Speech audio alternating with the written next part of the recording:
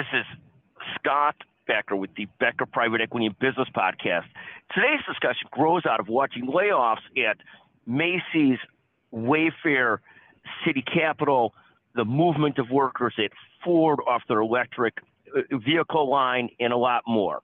The topic today is great CEOs aren't constantly doing layoffs.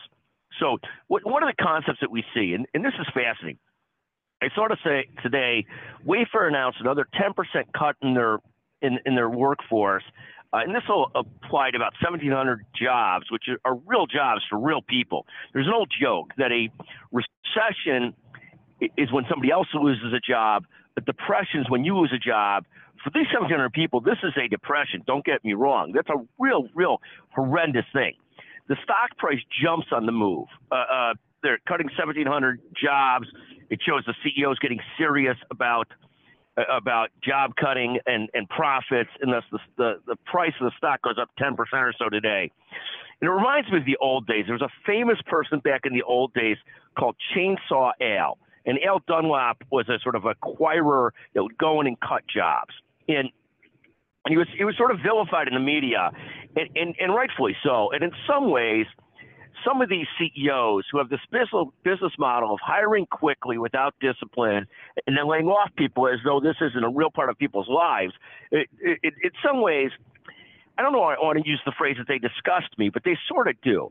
I think there's great discipline in CEOs being relatively cautious in the way up in hiring so that they don't have to do massive layoffs whenever things turn in the wrong direction, that they don't make themselves so fragile that they've got to then do massive layoffs. I look at companies like Amazon. Yes, Amazon periodically announces layoffs. When you look at Amazon, they're laying off such a small portion of their entire ecosystem that they're almost not relevant except for those people that are being laid off.